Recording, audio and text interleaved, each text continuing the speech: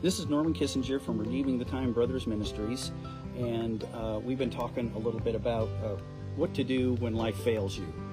And I got that idea from a sermon I had written when I preach at funerals to talk to people about how to deal with life's losses.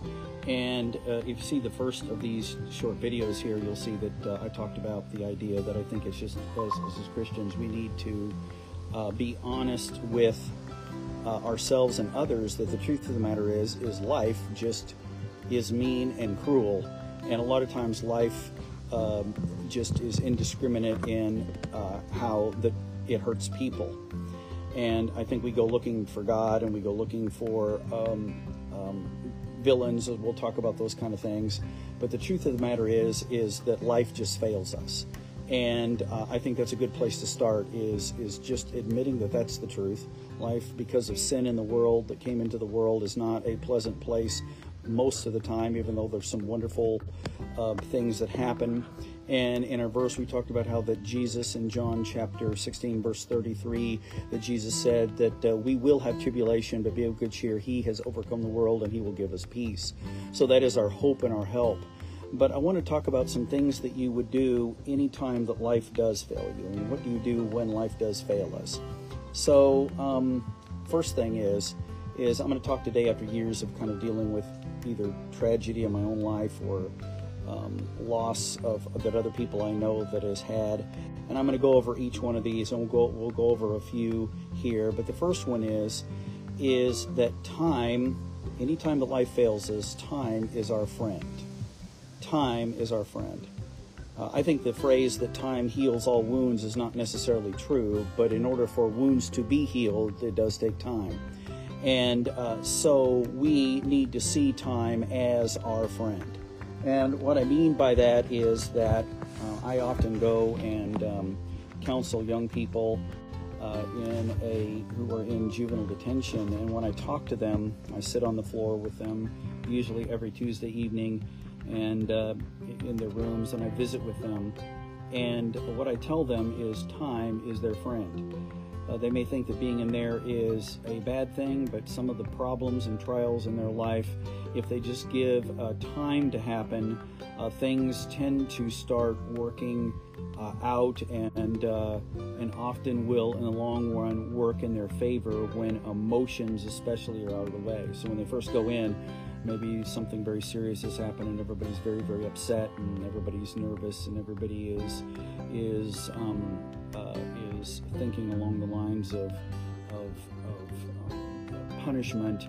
But as time goes on, the system tends to get more reasonable and logical, and tends to think along the lines of, what can we do to help this person make changes in their life so that doesn't ever happen again.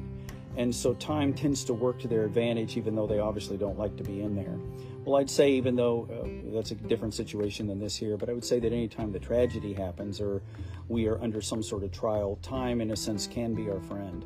We don't need to make any quick decisions when we're under stress or pressure. We don't need to make any fast decisions when we're emotionally charged by negative things that have happened. And so, as painful as it is, we do need to take some time to allow for situations to begin to work themselves in whatever direction they're going to go, so that then we can kind of give those things up to the Lord and decide whether or not they're heading in a direction that we would want them to go, and whether or not it's a direction that God would want things to go, and then begin to pray through the situation. And so time is definitely our friend, and the only way for healing to happen is through time to help be part of that healing process.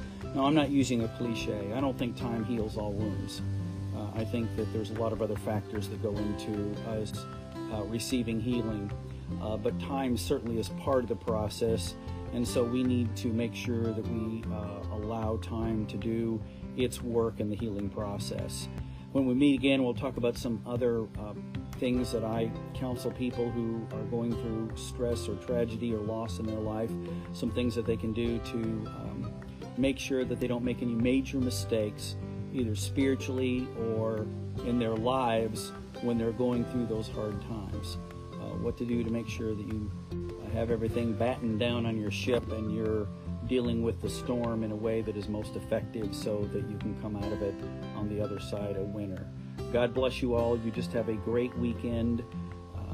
I'm getting ready to go celebrate a wedding with a young man and a young lady, and to watch them enter into a covenant with God. God bless you all. You just have a great weekend.